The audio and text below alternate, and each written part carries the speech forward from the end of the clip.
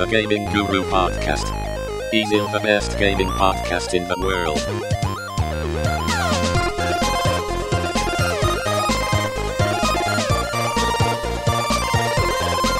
Ooh, baby.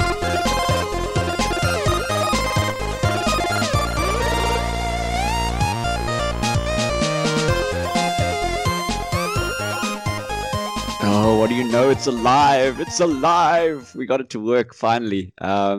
We are back, I suppose, at least on the interwebs, because we've obviously taken a little break. I moved up to Joburg for reasons, and Tim is holding the fort in Cape Town, protecting the mountain. How is the mountain doing? Still there?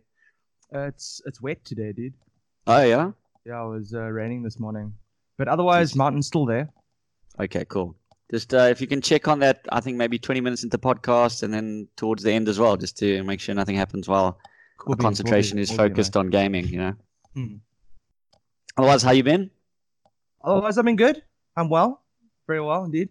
It's been a while. So Yeah. I'm keen to get back on the horse. We had a bit of, had a bit of feeling about seeing how we can get this sort of like long distance pod thing going on, but it seems pretty cool.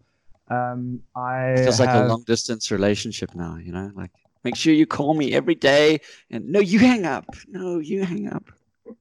Yeah, like No, I really appreciate the good the goodbye present you gave me. Little Fallout 76 bobblehead that I'm keeping at my desk now at work. Oh, not at your for toilet. Memes.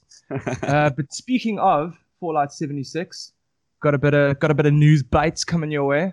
Nice. The game that just keeps on giving, you know. Game that keeps on giving. Like one would think that they would have like, worked their way out of the news cycle by now. But it seems as soon as people start like forgetting about Fallout 76, Todd Howard figures out a way to like bring it right back into existence.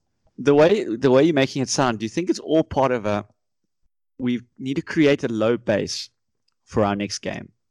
So let's just like keep it in the news, because if it falls out of that, then the next game comes up and they're like, Fallout what? Who are these people again? What's going on? Whereas if everyone's talking about how terrible 76 is, and when you go 77, they're like, oh my god, this game's incredible, especially compared to the last one. Yeah, so Fallout 76. Okay, so the biggest piece of news coming out around that is $100 yearly subscription that they're slapping onto the game. So it's an annual subscription that gets you access to a bunch of stuff. It's got private servers. It's got this thing called the Scrap Box, which is unlimited storage for crafting components. You got the Survival Tent, which is essentially a fast travel point. You get 1,650 atoms per month, and you get some freaky deaky MTX. So you get to like play dress up with some exclusive armor. You get a bunch of icons and emotes and just a whole bunch of other like stupid crap. So firstly, this is a story because Fallout 76 is a giant meme. Yeah. And on top of whatever you've already paid for this game, they want to just get a bit more. So I mean, if you bought the game when it released at full price, and then subsequently poured more money into this game, maybe you're at the point where, you got the sunk cost fallacy in front of you and like, well, you know what? Like, maybe it'll get better if I... like 3,000 Rand. Spend some more. Like more money into it. Well, apparently it's not going to get better because the Scrap Box, which is part of this annual subscription, is already bugging out and just deleting everyone's stuff. Yeah, I heard that. Like, it's just so cool. I've got a bunch of stuff. At the point now, obviously, my storage is not enough. So, wow, unlimited Scrap Box would be amazing. I will totally buy that. Oh, wait, where'd all my things go? Yeah, like the point of having unlimited storage, because you probably hit the storage capacity. And it's gone. And it's gone. Yeah. So, I mean, just as a quick recap for some people who haven't, been aware of everything that's gone wrong with this game. First of all, like, it was just broken as can be, really, when it launched. Guys T-posing, the mechanic of the fact that there are no NPCs, so everything was like player-based, meant that there were missions where you couldn't get to because certain people were just like becoming overpowered like toll gates where you couldn't get through, or they were just sitting at spawn spots killing people. You had like just empty servers where people were just like, there's nothing to do because there's no one to play with. Yeah, it was just a broken mess. And then on top of that, you had the debacle. Lots of bugs as well. So not only just bugs, but also like exploits. Like people were hacking the game quite a lot. So you had like a big hacking problem, which obviously just makes things bad for the online community. Super hard as well. They punished it hard, but then they started punishing people that weren't hacking because they didn't know how to target them properly. So people who'd like legitimately spent a lot of time and money on the game were getting blocked and having their accounts banned. So it's just like non-stop garbage. And then they had the PR fiasco with the bag, which turned out to be not what people ordered, with the collector's edition. Yeah. Then we had the helmet that was killing people. In theory. If you put it all on a timeline, it sounds like the most tragic, like ridiculous. And then Todd Howard did like the sort of like solo interview with I think it was Polygon, it was IGN, where he was like basically back to basics. He's like, look, good guy Howard, trying to let us all know that, Ash, you know what, we should have in hindsight, we should have spent more time on this product before we started charging people for it. Really tried to play up the, we made mistakes, guys, forgive us, and then E3 happened and they had a whole bunch of promises about this, this new big update coming to Fallout 76 where they're going to, there will be NPCs, and everyone, some really bottom of the barrel fucking applause for that one. Really, really scraping. Yeah, like golf clap. Bare minimum vibes. Trying to get applause for adding NPCs in a Fallout game. I mean, wow.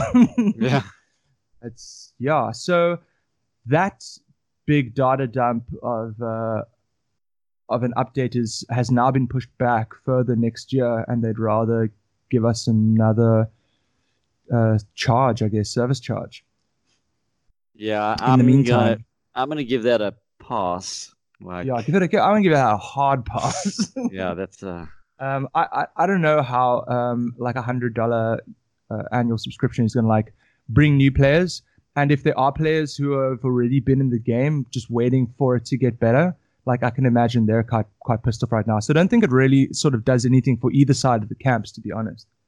No, not at all. And also just the price point. It's if you take any other games as a service, to spend 1,600 Rand or so in a year, compare that to, if you play something like Dota, Path of Exile, Fortnite, any of these games where it's free, but you can spend what you want. $1,600 is a lot of spend for a year. It is. Yeah, so hard pass there. Any other news you've got stored up in your news tank? Stored up on my sticky notes. Yeah, dude. Yeah. So The Last of Us Part 2 got delayed till May 2020. That's quite savage. Neil Druckmann put out a post. This is yesterday, actually. This was October 24th. He said, "Yo, to our fans, let me cut the chase and get the news out of the way. Last of Us Part 2 has a new release date of May 29, 2020. I know it was just about a month ago that we had our big blowout for the game, letting media play over 2 hours of it, along with with debuting our new story trailer and revealing a release date. The positive response we saw from our community was overwhelming. You can feel the energy among the team members after working on something for so many years. It's invigorating to get a glimpse of validation of all the hard work." However, during the last few weeks, we were closing out sections of the game that we realized we simply don't have enough time to bring this entire game up to the level of polish we would call Naughty Dog quality. At this point, we were faced with two options: compromise parts of the game to get more time. We went with compromise parts of the game or get more time. So we went to the latter. Cool. So they just want to get extend their due date, make the game better. I'm cool with that. Naughty Dog games never fucking disappoint. Big fan of their products. I had my finger on the pre-order button for this guy. I might still pre-order it anyway. I was just hoping I would get it in my birthday month of Feb, but it's just coming later. So Yeah, and that's cool. It is one of It's those just more tough to look things where, forward to. like, I mean, how long have we waited? So it's like, what's another 3 months? I think it's different when a game is on a cyclical release schedule. You know, you think of something like the Call of Duty games or whatever. Yeah, I mean, if Call of Duty is coming out today, in fact, and if it comes out every, late October, early November, and then suddenly they go, this year's coming out in Jan, like, people lose their shit because it's like it has a knock-on effect of going, yeah, but then next year's competitive season is not a full year; it's only like 8 months. So, whereas here it's like, I mean, shit, when did the last one come out? It was PlayStation 3 days, so that's like pre-2015. Yeah, so I mean, let's chillax, folks. We can wait a little bit longer. Yeah, so I mean, by February I'll probably just be playing like Death Stranding anyway. Yeah. Like I can wait. Yeah, and then some BlizzCon news. That's around the corner. That's next week Friday. Yeah, so BlizzCon next week Friday, November the 1st. Okay, so let's rewind the tape. Bring that beat back, DJ. Like, there's a lot of shit been popping off with Blizzard at the moment, and with all the with the protests going down in Hong Kong. In Hong Kong. I feel like we've already said enough to get ourselves banned. Hong Kong and shit going down with Blizzard. Hong Kong, shit going down with Blizzard. Podcast banned. Fuck me right up, Google. Fuck me in those AdWords. Okay, cool. So, backstory. We got this guy called Blitz Chung. He's a Hearthstone player. Yeah. Grandmasters. At the Hearthstone Grandmasters a couple of weeks ago, he won the tournament and had an on-screen discussion with two commentators afterwards where he made pro-Hong Kong slogans, free Hong Kong, and revealed his face. The commentators ducked, hid their faces, and caused a huge blowout. Within about an hour, the two commentators had been fired. Blitz Chung had lost all his winnings and was banned from the game for a full year. This has led to a huge backlash from the community. Yeah. There was a Nintendo Overwatch launch slated to go in a few days afterwards, and Blizzard subsequently canceled that quite quickly. They just didn't want to have to deal with that shit going on. They made like a huge statement saying, we're really sorry about our, to our Chinese overlords, and and we didn't mean any offense, Then we had this pro team Dallas Fuel assistant coach Justin Jane Conroy said on Wednesday that he was directed to delete a tweet that was critical of punishment leveled against Activision Blizzard on Hearthstone player who voiced his support for Hong Kong's pro-democracy protest movement. So people who are coming out to defend this guy are getting censored as well by Blizzard and by Activision. Jane in his since deleted tweet said that he recognized Blizzard's right to enforce its rules before condemning the censorship and severity of consequences.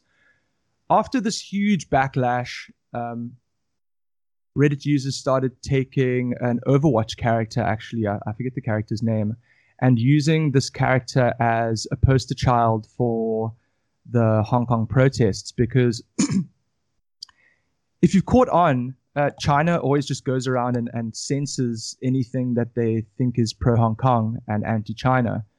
So if you use their own images, like their own game, as a protest symbol, they have to ban their own shit. Yeah. So it's people are turning it on its head. They're using classic Chinese images as images of protest. So China has to ban themselves basically in order to censor it.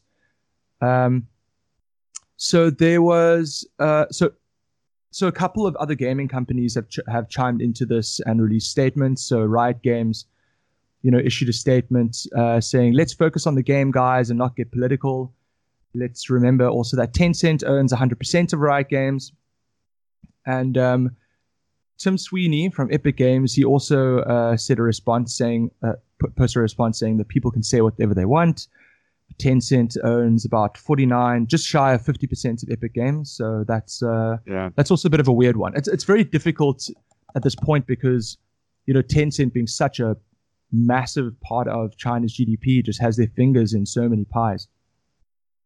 So an Australian Hearthstone team, which name I don't have over here in front of me, they held up a Free Hong Kong sign during their tournament, when the camera was on them, and Blizzard decided not to do anything about it. So what the team did was they forfeited the rest of their games, saying that it was unfair treatment that someone else got banned and they didn't.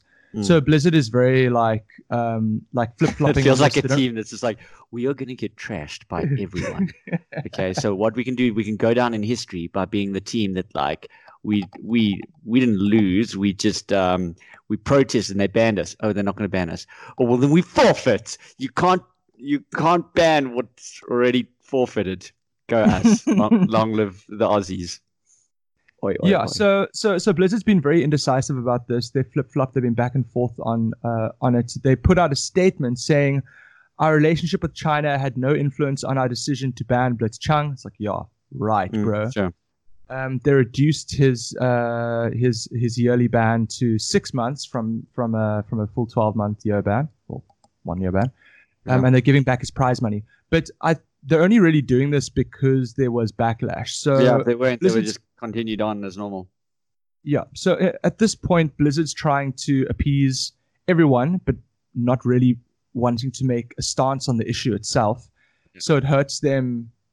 It hurts them in the space where they, at this point in time, with like BlizzCon a week away, they want to be able to control the PR narrative, right? Yeah. They want people talking about, ooh, Diablo 4. We've seen teasers and is it happening? Oh, most likely, that those are the clickbait titles that they want to see. They don't want to see Hong Kong, China stuff. Yeah. Well, yeah, Blizzard are communist cunts, Yeah. So there's a lot going around there. It's just so weird, the whole China thing, and not to get too political here, but it's like, it feels like because you've got a government that has almost got control of its population, as in access to its population, for brands and that. And they know how big it is in the spending power, that it's kind of like them being the agents for their entire population. So brands who want to get into China, it's just like, oh, well, you can't just like get hold of our people through, the normal democratization of the internet. Like other brands get into countries there that don't have, like how we got Netflix for years before Netflix was in South Africa. Because if it's on the internet, we'll get it. It's a case of going there, you got to come through China, and it's, Chinese internet firewalls and all that sort of stuff. So if you don't pander to them, then it's like, well, say goodbye to however many billion consumers there are there. Well, exactly. So I also did a bit of the number crunching for whoever's interested in this shit. And so on Friday, 18th October, Activision Blizzard was trading at $55.6 at 9:30 a.m. By the time this article and stuff started coming out, by 12:30 p.m., a couple of hours later, it dropped to 53.48 USD.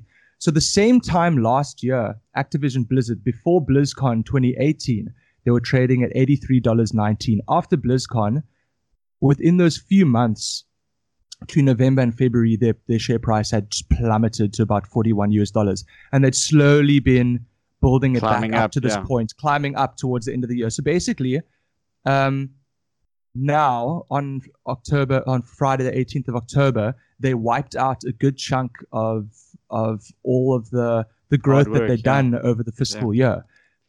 So because it was a rough BlizzCon for them last year. I mean, this is all the Diablo Immortal and everyone going like, what the hell? You're totally out of touch with your consumer base. Well, exactly. So their share price is basically back down to like 2017 numbers. And it's about 3 years of growth that's been wiped out in like 5 months.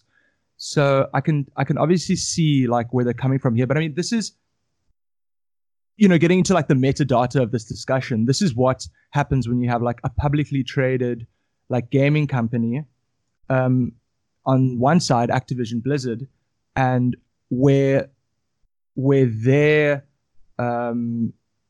focus is on their shareholders with the way that they put out their messages, and then on the other hand you got someone like Naughty Dog, and their only shareholders are what themselves and their fans, and they're like, well, I mean, cool, you never our know game's that coming out later. They're not I mean, I don't know, but a lot of those big studios, they're not publicly traded, but their holding companies are.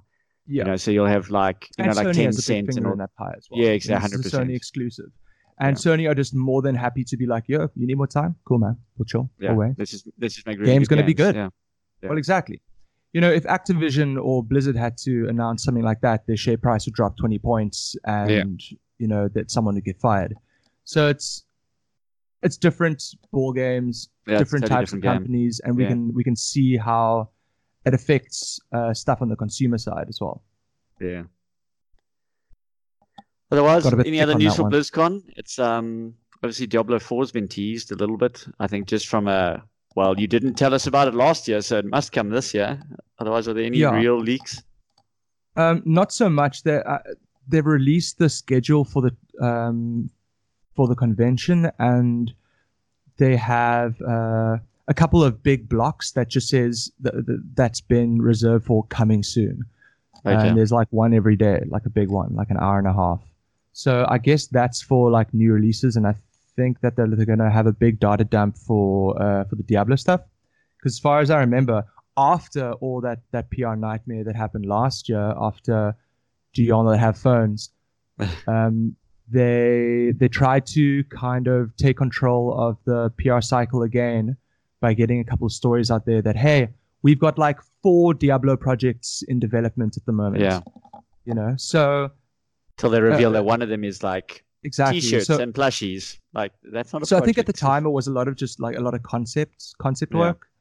But they can't actually go into this BlizzCon now without bringing something solid on that side. Otherwise, they're just going to have more issues going forward. Yeah, and that's the only real IP that we send something big coming is Diablo. Yeah. The others, it'll probably be your standard updates. Like they'll announce a new Hearthstone expansion. There'll probably be 1 or 2 new characters for Overwatch announced. That, for example. So no Warcraft 4. To be honest, I don't think we're going to ever see Warcraft 4. No, neither. Because for one, look, I would love it, and I love those games, and I've tried to survive playing the graphics. Oh, and there's the Warcraft when the remake, so I'll play it when the graphics updated, because that is the hardest part, is playing these games. But they did announce that, right? They announced it, so we'll probably have more news on that. But and perhaps they do expansion story-wise for those, like extra missions and all sorts of stuff. Or they create some sort of MOBA, that could be quite popular, like as a mod that would come out of that. That might be interesting. Memes. And the thing for me is that it feels like they've definitely pushed their IPs in very separate kind of genres. So the RTS genre is StarCraft. They're not about to create their own StarCraft competitor and put all that resource in there. So they've got their MMO, that's Warcraft. They've got Hearthstone, that's their card game. They've got their team-based asymmetric shooter, which is Overwatch. So if they announce anything new, it's going to be into a new platform, like a first-person shooter or, who knows what they're going to do. Like what genres are kind of asking to be stepped into. They kind of play in all of them. But yeah, so I don't see them kind of creating a new StarCraft killer unless, it's a new StarCraft. Yeah. Well, exactly. Because the Overmind's not dead and it's going to come back again because that keeps happening. Okay, cool. So that's about it for BlizzCon. In a similar fashion, later on in the month, about a week afterwards, we have ExileCon, which is Grinding Games' first big convention for part of Exile. So they announced ExileCon after they got a nice big cash injection from Tencent, who now owns 30% of Grinding Games. Well, would you look at that? Everything. Yeah, no. So they didn't have anything to say about the stuff going on. But I mean, Grinding Games sort of just like plods along. They do their own thing.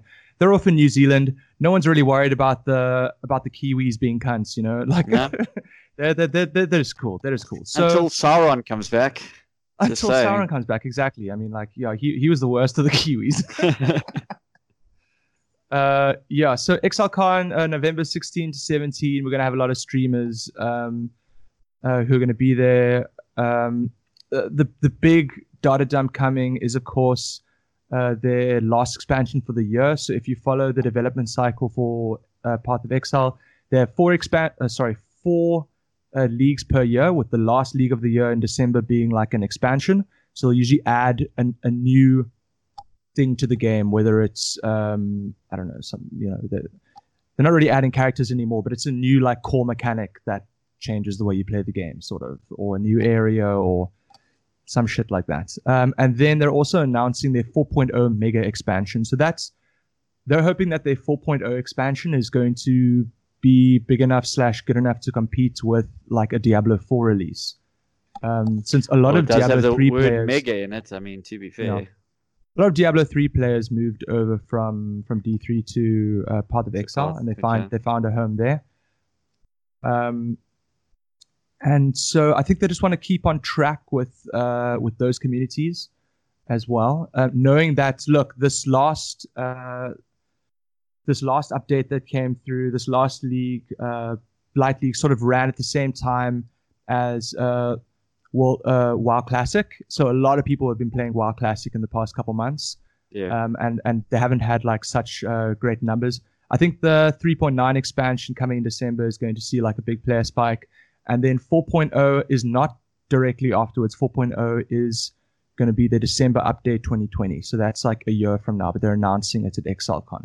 So that's going to be quite fun. Might be a full graphics overhaul of the game, to be honest. They're making huge updates to their engine, and a lot of quality of life changes, I guess, coming for that. But yeah, we'll see. A couple weeks. Cool. The game that keeps on giving, but not in the Fallout sense. Indeed, Arena. But yeah, it is that time of the year where the games are just like dropping non-stop. I mean, today, 25th, this is obviously the day that the new Call of Duty launches. So everyone I see on my timeline is all in their preloads, and because you could load it the day before, so you could like play the minute the game came out. Dude, that COD hype is not like I haven't been on that COD hype like ever, but I know that feel. I know the feel where it's like a new COD game's coming out. It's like, yo, man, are you going to play the new COD? And then some people are like, yeah, and some people are like, no. Yeah, it's but there was a time when everyone was like, yeah. For me, like, I enjoy the launch time for COD because everyone's on an equal footing. Yes. Whereas you get into the games later, and it is one of those games that, luckily, although there are rumors of pay to win, but like, it is one of those games where you kind of you get better stuff by playing more, and I'm kind of okay with that. If you have to make things asymmetric a little bit, then you go, cool, you've unlocked this shit by, grinding the game. But as opposed to obviously buying it. But there's certainly a point where you join the game later and everyone's got all the shinies and all the attachments, whatever, besides the obvious fact that because they've been playing the game more than you, they're already better. But that gap just becomes so massive because not only are they better and more skilled and more, they know the maps better, they also have better things. So you can also buy weapons through the microtransaction store. Yeah, exactly. So it becomes harder and harder to kind of keep up with the Joneses, as it were. Well, you could always just like spend money to be better. Yeah, of course. I mean, why didn't I think of that? Because that's just like in real life. I should just spend money to be better. Exactly. But it's, so I mean, that's coming out. I don't envy it, but also releasing today is the Medieval remake. I don't know if you played the original when it came out. I did you? Play the original. Yeah, look, I mean, like any game that you want to reference from like that period of time in my life, I'm going to say, oh, it was amazing, man. But chances are the controls were quite clunky and everything looked like a triangle. And it was probably bad, but I have fond memories. That's what I can say. Yeah, so I'm playing that. I started last night and I just think I'm crushing it. You're so cool. 8 stages in, got the chalices on every stage so far. Amazing. I'm just saying. I like when games had simple mechanics like that. So the point of the level is like, get the chalice. Yeah, killing up people, get the chalice, have the statues tell you how bad you are still, and then move on. I do like the humor. It is pretty decent. Although my character is annoying AF. I like everybody else, including the bad guys. But it's Yeah, it's fun. It's super like no brainer. Just have fun in the old school kind of like 90s style. Awesome. The camera does get a little bit of annoying, but then you realize that a lot of the puzzles are based on that, in the fact that, wow, this you can't actually see this angle if you move the camera. There's probably a reason for that. That's because I'm supposed to go around an object that looks like it's obscuring my view, and behind there is a chest or something. So that's like typical 90s platformer or like 3D action game, puzzle sort of setup was go. Yeah. Let's make the camera actually an obstacle to overcome. Okay. Yeah. Cool. So that was originally on PlayStation 1, right? 1 or 2? I think it might have been 2.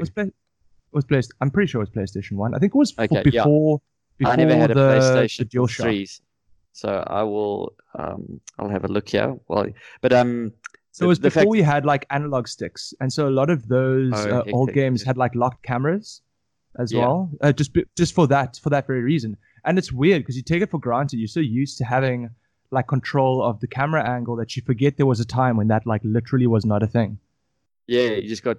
It was. and how cumbersome it was. Yeah, the days of it released on PlayStation, PSP, and now PS4.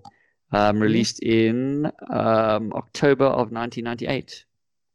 First in Europe, there then were America, and then a whole 6 PlayStation months games later out in Japan. the 90s, dude. Yes. Yeah. Yeah. So I hear what you're saying. I mean, those are the Resident Evil days of going like, nope, the camera is static. This is where the camera is. You're walking into a room and you're walking towards the camera, and then suddenly in a room walking away from it, but you have to still press like, the same direction keys. So your mind's just like, whoa, what the hell just happened? I've just gone upside down. Yeah, we just got used to it. And then moving camera was like this massive upgrade. So what else are you playing at the moment? Because So you got like I'm- a lot on your plate, right? Yeah, so I mean, not to sound spoiled or anything, but like I'm also playing WWE, which is quite fun because I've also got a lot of a DLC for like I think it's called Spooky DLC or whatever. So Oh, that's awesome. I'm a big for fan of WWE games. People don't know that about me. They But I do. I they're like fighting games fun. and I like WWE.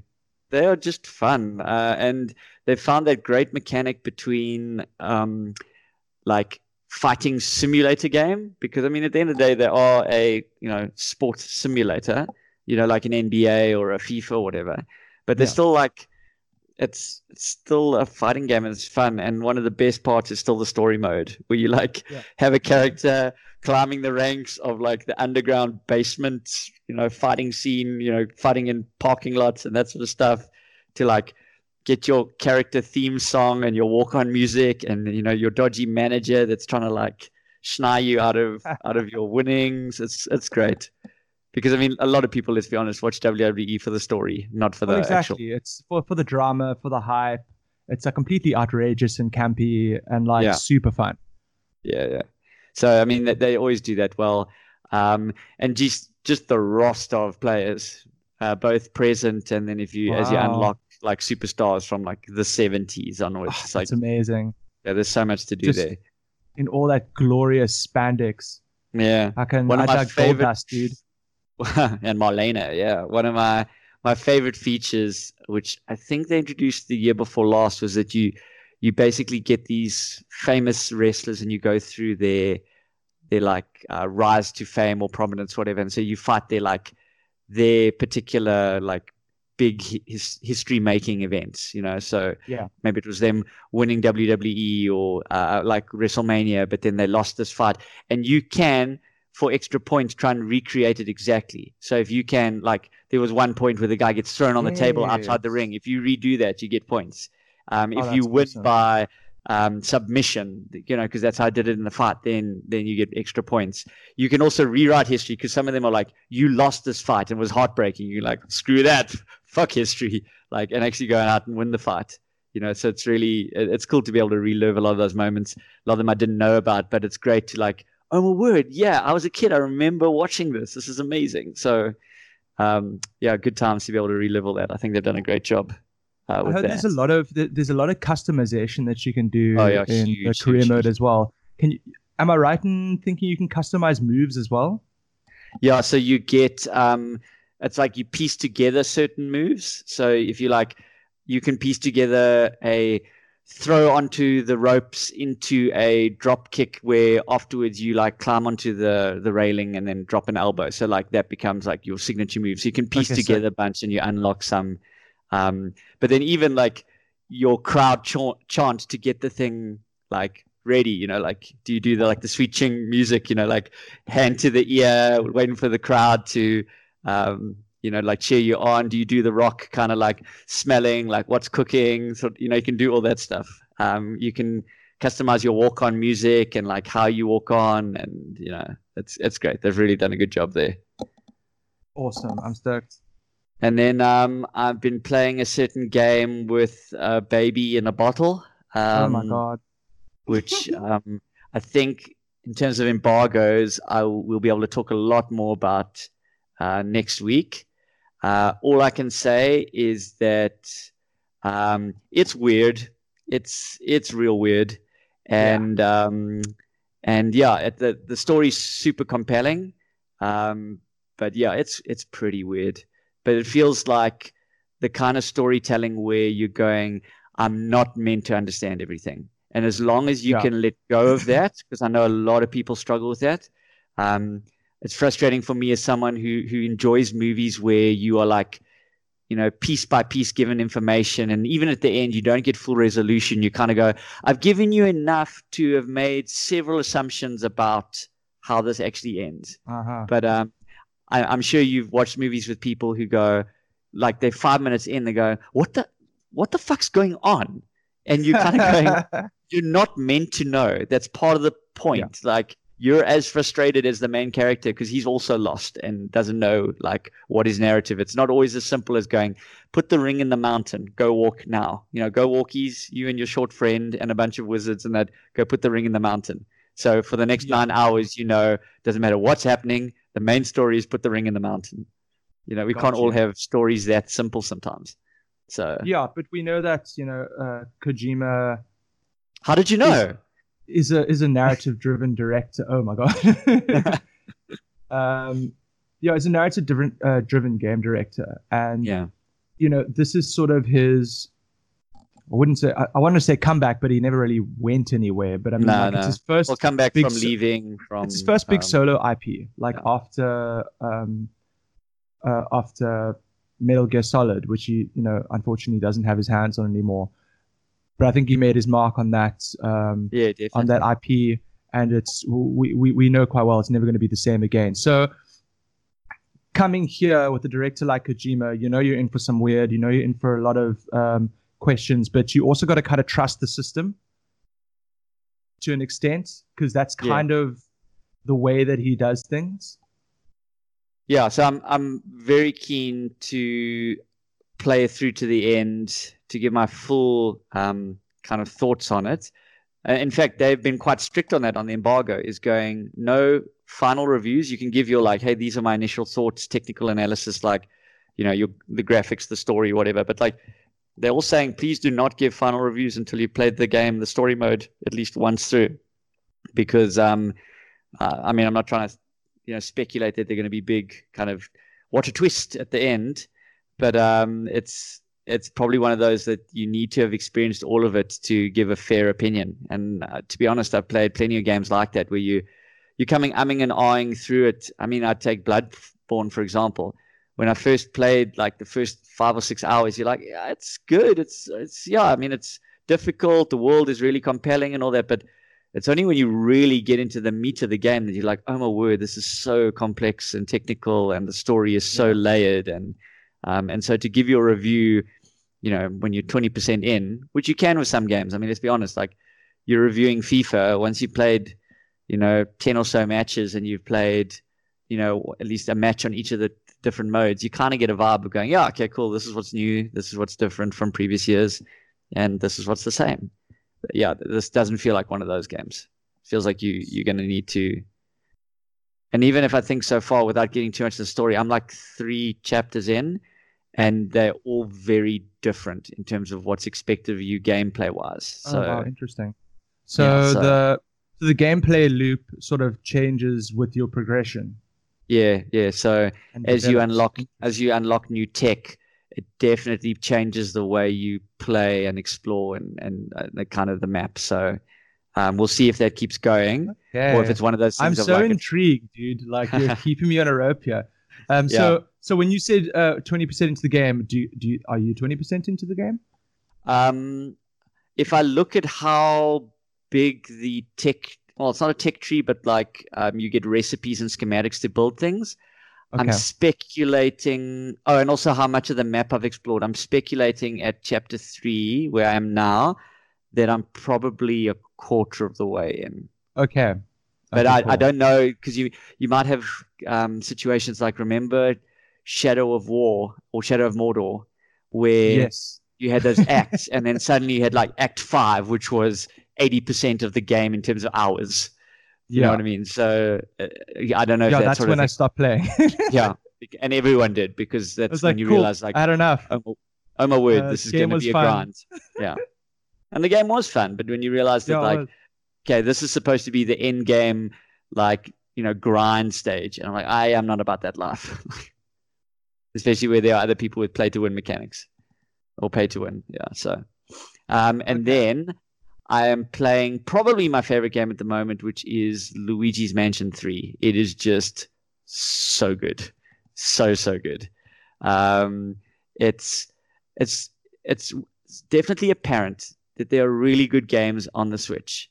But when it's a Nintendo-owned IP, and especially not their like, I want to say they're franchised ones, like Mario Party 8, Mario Kart 27, where it's just like, hey, we're going to reskin stuff to whatever. I'm talking about like Mario Odyssey and now Luigi's Mansion. Oh, as I said, Luigi Mansion 3. It is a trilogy, but it is very much its own game.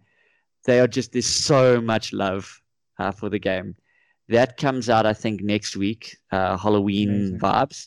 And it is kind of spooky themed because, at Haunted Mansion, there are ghosts all about, but very kid friendly. I mean, my 3-year-old, he can't play with me because the mechanics are a little bit technical for him. But it's, he can definitely understand, and it's not too scary for him. But it's just great. It's a puzzle game mixed in with like a action adventure explorer game. It's just really good. And as you play, you unlock new techniques to be able to like go back to previous areas and try and get there like 5 crystals hidden in the map. But you get given so many tools to try and solve problems. So I mean, you've got your little vacuum cleaner, and it can suck, it can blow, it can, starting a bit PG-13 now. It's got a flashlight to stun ghosts. It's got shoots a plunger that you can then, go up and use your suck function to try and pull things off. Once again, but PG-13. And then it's got this like scanning mode to scan for like invisible guys. And often fighting the bosses and all that, you've got to use a combination of them. So it might be, oh, cool, I'm going to stun this guy with my flashlight. Oh, wait, he's wearing shades. Let me try and like use the vacuum cleaner to suck them off. But then he pulls up this like shield. Okay, cool. So what I need to do then is maybe like get that shield off. So how do I do it? I get him like stuck in this trap, and so now I can't use his shield, so I can suck his glasses off, so I can use the stun function. It's really cool. The boss fights are quite layered, and I've really just had a great time.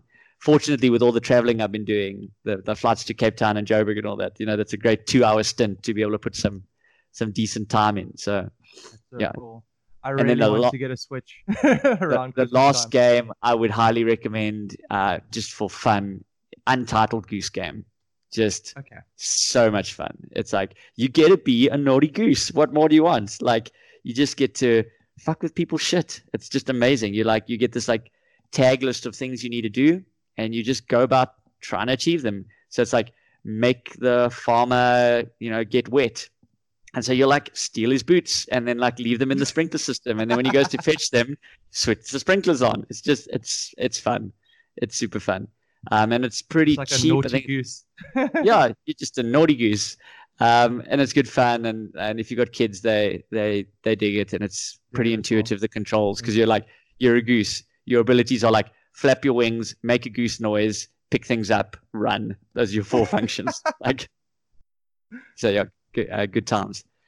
yeah, and then obviously looking forward, I think that's pretty much all that's out at the moment. I jammed a bit of FIFA, Sonic and Mario at the Olympics because cash in.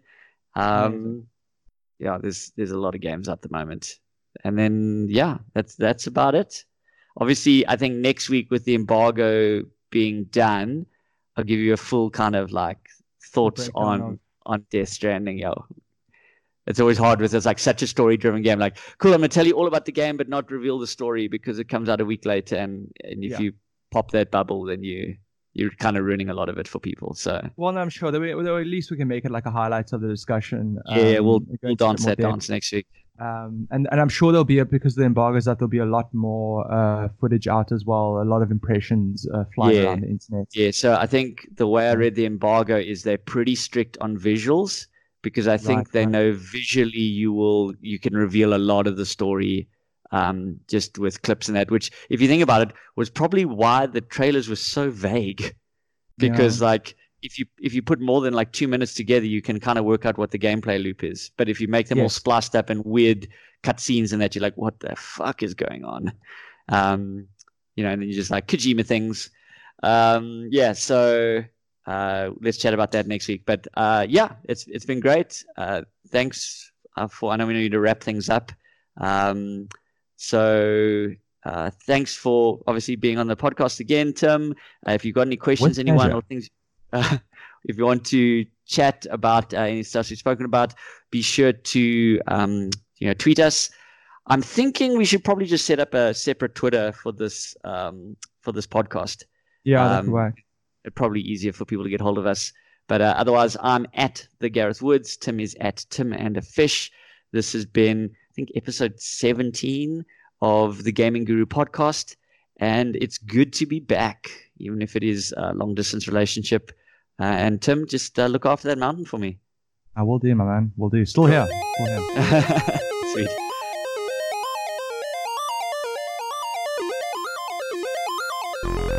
The Gaming Guru podcast. He's the best gaming podcast in the world.